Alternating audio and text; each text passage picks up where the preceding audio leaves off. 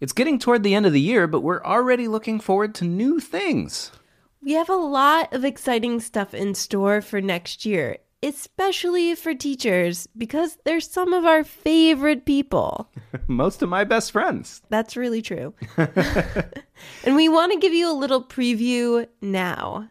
Right now, we're setting up Skype calls with classrooms. Even though we're all the way in Barcelona, we'll come to your classroom virtually. And we can talk about all kinds of different things, your favorite episodes, podcasting, or whatever you prefer. This is a chance to be a part of a real live experiment. And you are... And we're looking to try some things out. We'll treat you very nicely, don't worry. Actually, some of my favorite animals. We're planning on doing a lot more educational events next year, and we're looking to try some things out and get your feedback. Our hypothesis is that you'll like it. To sign up, just fill out the form that's on the Get Involved section of our website at tumblepodcast.org. We also want to let you know that anyone who wants to order t-shirts before Christmas should do so before December 15th. That's the very latest you can order them, and make sure they get there by Christmas Day. You also might choose to pledge to support us at the $10 level on Patreon, and then you get a t-shirt included, as well as ad-free access to our shows and all sorts of wonderful music that I post regularly, including a song about cats. It is a great song that will get stuck in your head in a good way. You could also join these wonderful people: Alex Holland, Todd Bragdon from Bedford, New Hampshire, and Asher Engel for his birthday. Asher, we wanted to wish you a very special happy birthday by singing a sort of happy birthday-like song. All right, go ahead, Marshall. Happy birthday, happy birthday, happy birthday, Asher. Woo. And now, on to the show.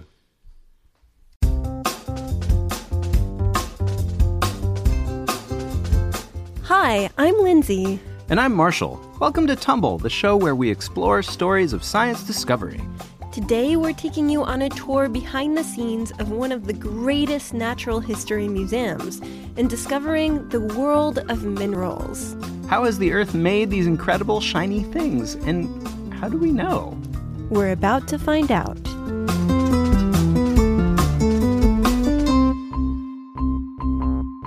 Today we have two great listener questions about minerals. My name is Mary Lou and I'm from Auckland, New Zealand, and I am 9 years old.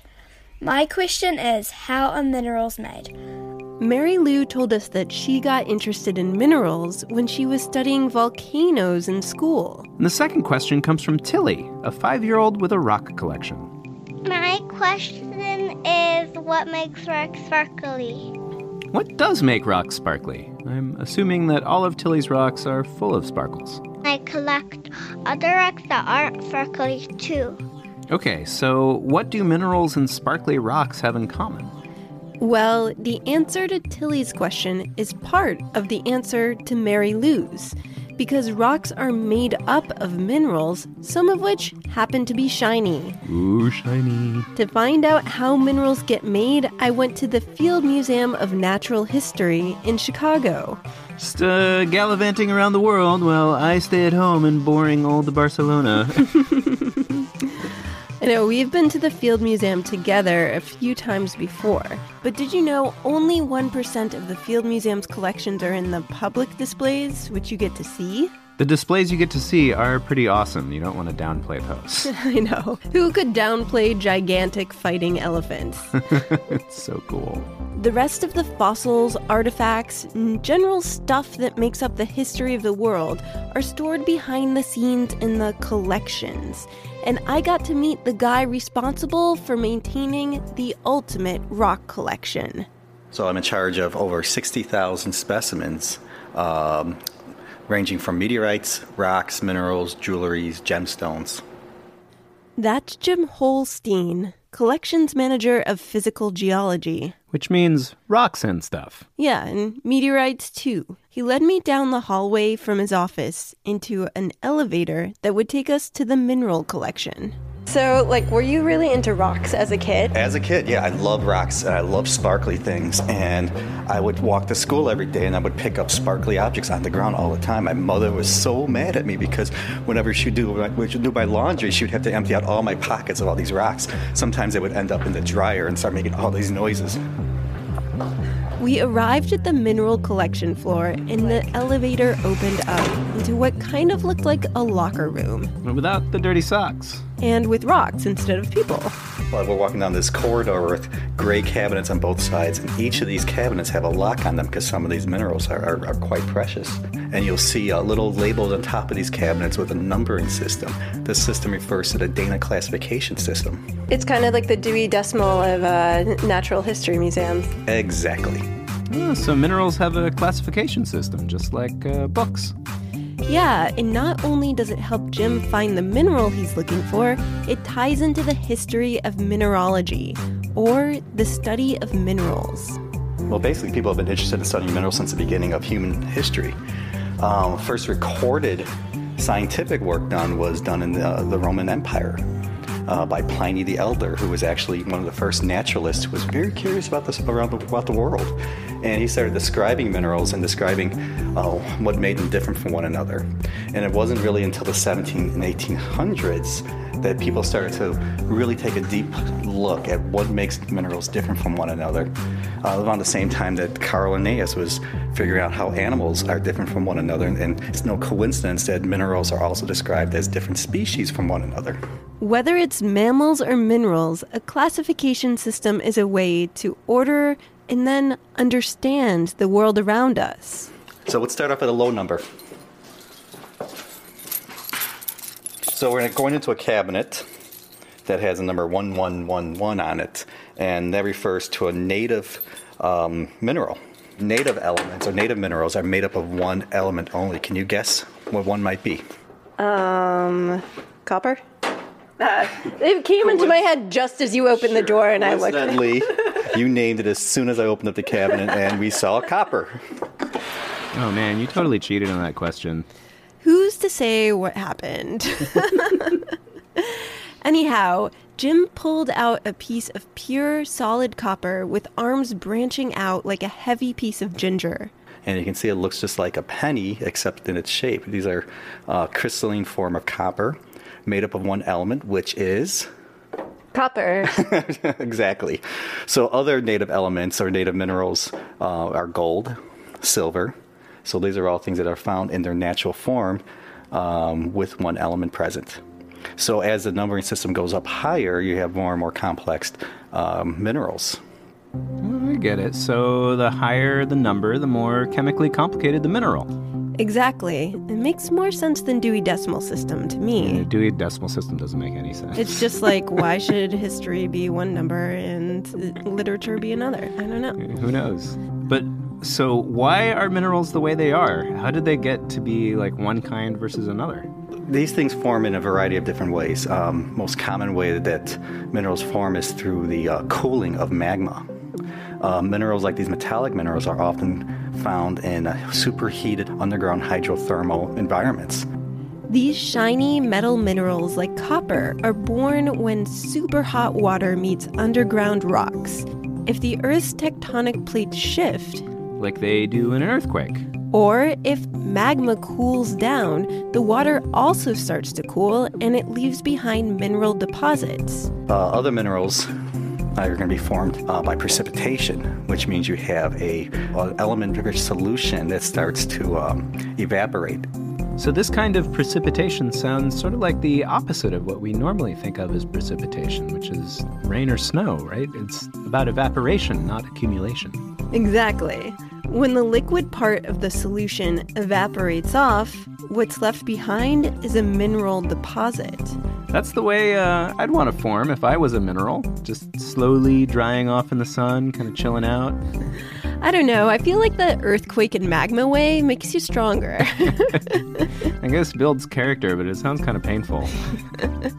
Anyhow, minerals are born, but they also grow. The mineral group of quartz is a really good example of this. Quartz is everywhere. You see it in jewelry, watches, countertops, and of course, magical shops. When you think of a crystal, you're probably thinking of quartz.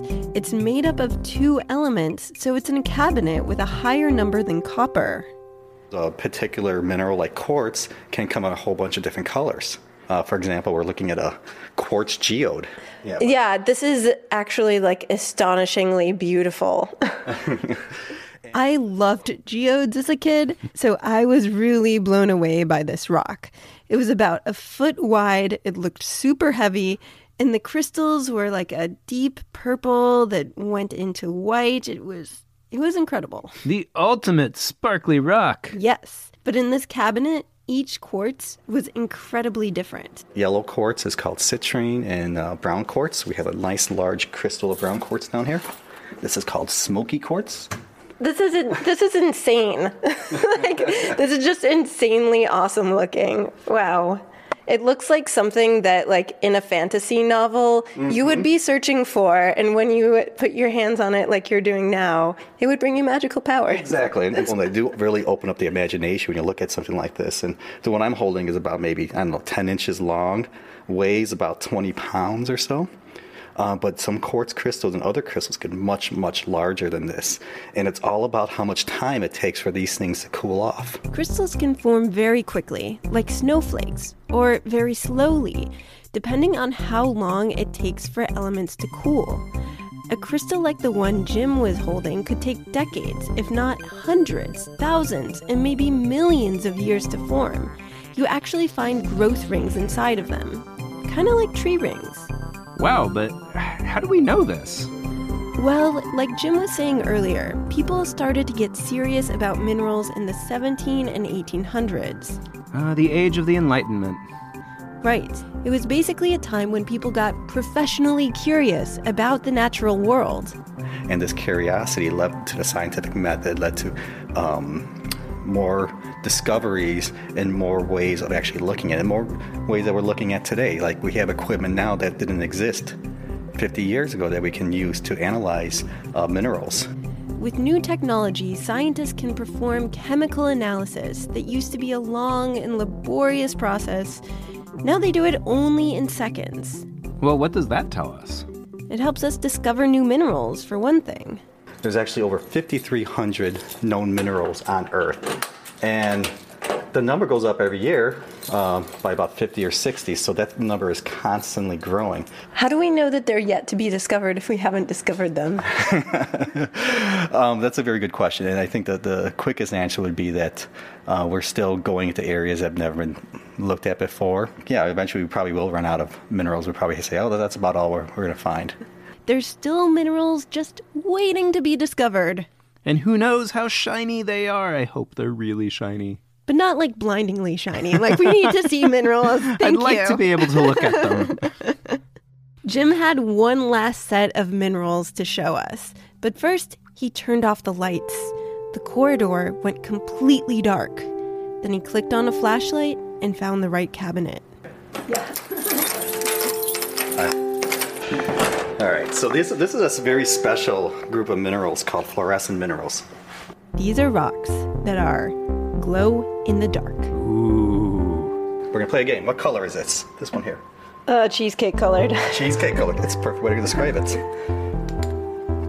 And now, what color is it? It's green. It's a mineral called opal. This type of opal actually glows under UV light a different color. So it goes from this sort of cheesecakey color to green. And the one next to it, what color is that? It's a milky white color. Oh wow, it's pink. Jim went through the rest of the rocks in the cabinet. Each time he clicked his flashlight off, a perfectly normal-looking rock would light up in amazing fluorescent colors, just like a glow stick. This isn't a chemical reaction, though this is an energy reaction having to do with electromagnetic energy, higher energies hitting these electrons and exciting them.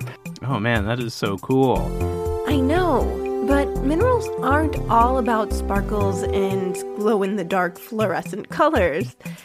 Minerals have proven incredibly useful for humans to understand. You know, a lot of these minerals, not just with like their natural beauty, have all these unusual characteristics, and they're used in everyday life. The first one we looked at was copper, and copper is used for copper wiring, for example. So everything that you see here kind of has a use to us people. And so it's not just about having a cool rock collection. I think every kid throughout the course of human history has at some point picked up a rock and wondered where it came from. And that's the instinct that brought us everything we know and invented with minerals and everything we will know in the future. That and the instinct for looking at cool rocks. First, we have curiosity, I think, is a foundational human characteristic. And so our brains are structured to see order in things that were disordered before. And it's understanding how these things relate to one another, their relative structures and colors and everything else that go with it. And I'm not just talking about, rocks and minerals. I'm talking about like life itself too. If you think about it, in every area of science, from biology to astronomy, even to the humanities, humans have classification systems. We gotta keep track of our stuff, especially our knowledge. And that's something we're still doing to this day, is like structuring and ordering what we see in the natural world, which has its foundations in the early days of science. And it's just a continuation of our natural curiosity. Do you have a rock collection or a collection of really anything at home? Create your own classification system and ways to describe it. Or, if you're feeling ambitious, learn how mineralogists classify minerals and see if you can identify them in rocks around your house. Let us know what you collect, how you classify it, and what you find out. Email us at humblepodcast@gmail.com. We want to hear everything.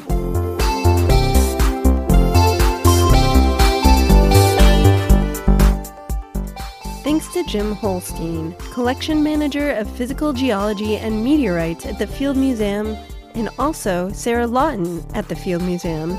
Thanks to Mary Lou and Tilly for their questions, and our many other listeners who have asked about minerals, rocks, and geodes. We'll have more rockin' stories for you sometime soon. As we've mentioned, we have photos from Lindsay's visit to the Field Museum on our blog at tumblepodcast.com. And you can listen to 2 other episodes featuring awesome Field Museum people, Corey Moreau, who studies ants, and Emily Grassley, who makes the YouTube channel The Brain Scoop. Sarah Lentz is our editor. Yes, that's a new title for Sarah, because she's always been the one who makes sure that all of our stories make sense, and that's the work of an editor. I'm Lindsay Patterson, and I write and produce this show. And I'm Marshall Escamilla. I make all of the music. Thanks for listening, and tune in next time for more stories of science discovery.